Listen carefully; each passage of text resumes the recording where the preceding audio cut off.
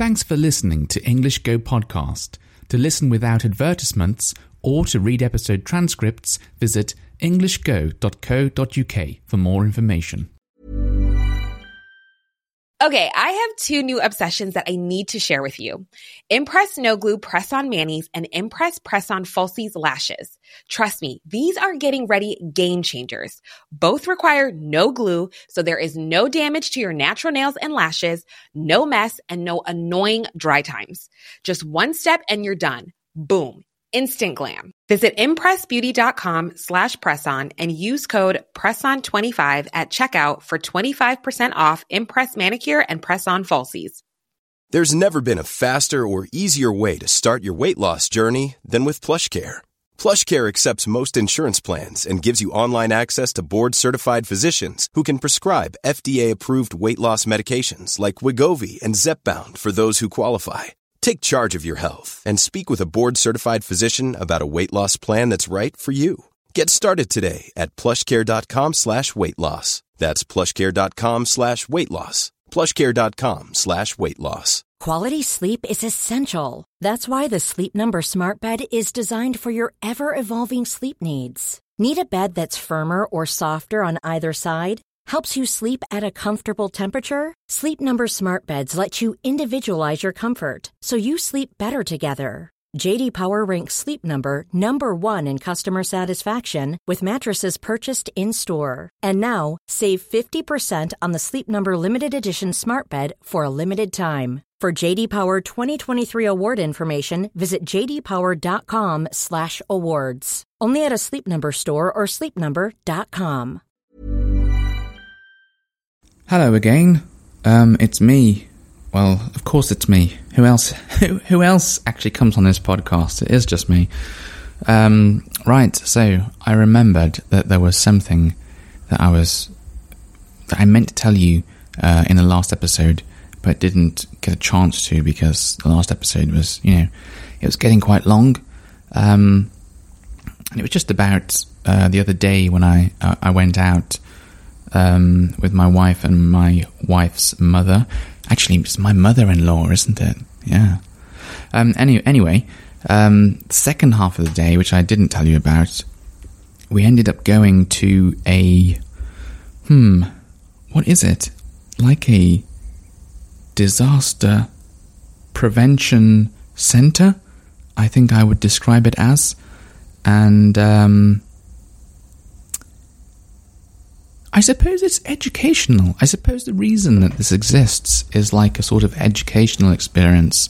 I'm not sure who it's aimed at. Is it aimed at children mainly, or is it aimed at adults? Or I think it's probably both, to be honest, from what I could tell. But it's certainly the kind of thing that children would have enjoyed. But yeah, it was pretty interesting actually. I didn't get a chance to read everything, and I would have liked to have spent a bit more time to read some of the information on the walls. So it was a bit like a museum in some sense. So they had some items on display that appeared to be from like a disaster.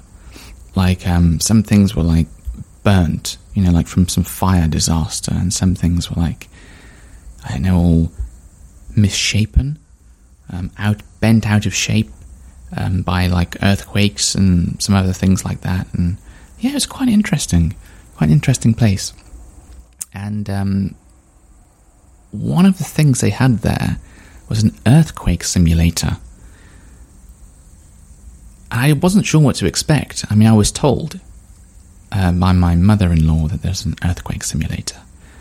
And I thought, what does that look like exactly? And it turns out that it was like a large platform. How big was it? Maybe like 5 meters by 3 meters. And you stand in it because it's sort of like a cage. Like, not a cage, the top isn't closed. It's got like a handrail all the way around it. But you stand in it and they close the gate. It sort of looks like an attraction at a theme park, I guess, like a ride at a theme park. And then this man was explaining that he's going to start the machine, and it's going to be a replica. I think I'm correct in my understanding. I think this is what he said. Don't forget he's talking in Japanese. I think he was saying it's like a replica program designed to like copy the earthquake that happened in Japan in 2011, which was a magnitude 7. Actually, I don't know if it was a magnitude 7. Magnitude, by the way, is the word we use to measure earthquakes. But here in Japan, they have their own scale, their own way of measuring earthquakes. So I don't know what it was, but anyway, it was a big earthquake. That's all you need to know. It was a big earthquake. So we got into this machine, and he started it up, and it started moving, and then it really started moving, and I thought, I mean, it was fun, it was a ride, and I could stand. I had to hold onto the side of the bar, like the rail at the side of the machine. I didn't want to. I wanted to stand in the middle of it and just see if I could stand up or not. I think I could have. Or even more fun, it would have been sitting on the floor, because that thing would have thrown you around, and you would have just fallen over. It'd be really fun. But I wasn't allowed to do that. So anyway, I was standing there, and I could stand up, and it was fun. But then I thought, hang on a minute. If I was in my flat at home and my flat was shaking like this, that would be absolutely terrifying. I mean, for a ride, it's fun, because it was really, really shaking. But if you were in a building and that was happening, or even just standing on the ground and that was happening, I can't imagine that, because this thing was shaking. It really was. It was crazy. Could I stand up? Maybe. My balance is very good, I will say that. Probably from years of skateboarding and rollerblading and freeline skates and weird things that I've done in my childhood. My balance seems to be quite good.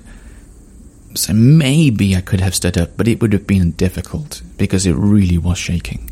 So that has scared me a little, actually. I was already a bit scared of earthquakes, because I've had those warnings that come on the phone. It's earthquake alert, and this horrible siren, this noise, and that's scary. But now I think I'm even more scared because knowing that there's the possibility that the building could shake that much, everything would be everywhere, or the TV would be falling over, or the microwave would be on the floor. I don't know what would happen to the fridge, or just fly across the kitchen. No, I don't want to experience that. So yeah, it's not, like I said, it was fun at the time, but when I started to think about it, I thought, actually, it's scary. Another experience we did whilst we were there was like an escape from a building experience. I didn't know how to describe it. So imagine you're in a building, there's been an earthquake or something like that, and you have to get out, and it's dark, the power's gone out maybe, and it's smoky, so a smoke-filled room. And so what we had to do was go through these doors and these corridors and have a mask over your face, or if you don't have a mask, just for what is it, like a COVID type mask. If you don't have one of those, then you could have a handkerchief or a towel over your mouth and nose to try and block the smoke. And when we had to sort of bend down as well whilst we were doing it, because hot air rises, smoke rises, so it's a little easier to breathe lower down. And we did that, and that was okay. I wanted more smoke. There was a bit of smoke in there, but there wasn't a lot. I wanted I was expecting to go in, and it's I can't even see my hand in front of my face. I thought we were going to get that level of smoke, which truly would have been quite scary. And they had in the backgrounds some speakers, and they were playing some sound effects of, I think, people shouting and stuff like that. And that should have been louder. There should have been some orange lights in the background, there were fire near to you or something. And yeah, they could have put heaters on, so it was really hot in there as well. Yeah, maybe that would have been a bit too scary. Like I said, I think it was for children as well, so I don't know. But yeah, they could have made that experience very scary indeed. But yeah, it's just a good thing to do, because it reminds you that if you're in that situation, cover your mouth, get down low to the floor, and try and escape that way if you can. What else? There was the last one we went on. That was an experience as well. That was unusual. We went in a wind tunnel, which is like a special room with a gigantic fan, really big fan at one end of the room, and like an exhaust at the other end. So there's somewhere for the wind to go, a wind tunnel, and they increase the speed of the wind, and they increase it to 30 meters per second, which in miles per hour, I think works out at about 70 miles per hour. So, if you're used to driving in the UK, you probably aren't, but when you go on a motorway, like a main road, like big road in the UK motorway, the maximum speed, even the minimum speed really, and then the minimum is 60. No, the minimum speed on a motorway is 70. It's like, if you can do 70, you should do 70. Only the vehicles that can't, for some reason, are allowed to do 60. I don't think you can do any slower than 60. Anyway, 70 miles per hour is the speed that you should be driving on a motorway, which is ridiculously fast if you're living in Japan, for example, because 70 miles per hour is 112 kilometers per hour, which to Japanese people just seems like a crazy speed. I remember when I was driving my wife in the car on a motorway, she said, "Slow down." I'm like, I'm driving at the minimum speed. If I go any slower, I'll be breaking the law. I'll be committing a crime if I go any slower. But yeah, I think all the speeds of the roads in Japan are really slow. That may be a topic for another episode. But anyway, so 70 mile per hour gusts, 30 meters per second. Wow, was it windy. And I was standing right in front of this giant fan, and it was just unbelievably windy. I mean, we had to hold on to a bar again. I think if I didn't, it might have blown me over. It might have pushed me backwards. If I lean into the wind, probably okay. But I think if I tried to walk in that room at those speeds, it would have been very hard to walk. And it was so windy, like all of your clothes are just flapping about, really quickly in the wind. And it becomes a little hard to breathe. And your eyes, you can't open. I mean, I did open my eyes, but I had to keep looking away and keep blinking because the air is so fast and so dry. Your eyes just dry really quickly, and your mouth dries, and I could actually feel my cheeks. You know what cheeks are, don't you? I hope you know what cheeks are. Anyway, my cheeks, they were just I could feel them shaking on the side of my face, because the wind was just that strong. Crazy. So that was meant to be like a simulation of very, very strong winds in a typhoon situation. Is that the right word? Typhoon? I think it is. Again, we don't have these in England. All of these emergent. Okay, the smoke one. Yeah, we have that in England. We have buildings. Sometimes they catch on. Sometimes they catch fire. But the earthquake simulator, we don't need that in England. The really, the typhoon simulator, the strong wind simulator, we don't really need that in England. We do have strong wind from time to time, but I've never felt anything like that. That was ridiculous. That wind. I can't. If they have wind that strong in Japan, that's scary. I didn't know that could happen. Well, I knew the wind could be that strong. Of course, I just didn't know it happened in Japan. So yeah, that's made me scared of the wind. So now I'm scared of earthquakes, and now I'm scared of the wind. What else can I be scared of? I don't know. Well, I'll find out whilst I continue to live here in Japan and find more things that scare me about living here.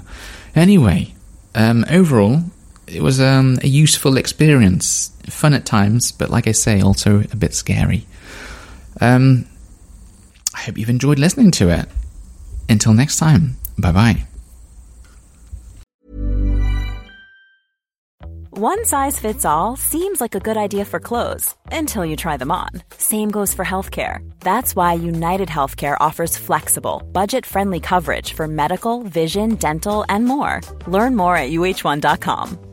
Quality sleep is essential. That's why the Sleep Number Smart Bed is designed for your ever-evolving sleep needs. Need a bed that's firmer or softer on either side? Helps you sleep at a comfortable temperature? Sleep Number Smart Beds let you individualize your comfort, so you sleep better together. J.D. Power ranks Sleep Number number 1 in customer satisfaction with mattresses purchased in-store. And now, save 50% on the Sleep Number Limited Edition Smart Bed for a limited time. For J.D. Power 2023 award information, visit jdpower.com/awards. Only at a Sleep Number store or sleepnumber.com. Thanks for listening until the very end of the show. If you've enjoyed this episode, please give my podcast a rating, or if you have the time, write a review. It's a really nice way of letting me know you enjoy these episodes and encourages me to make more of them for you. Thanks very much and have a lovely day.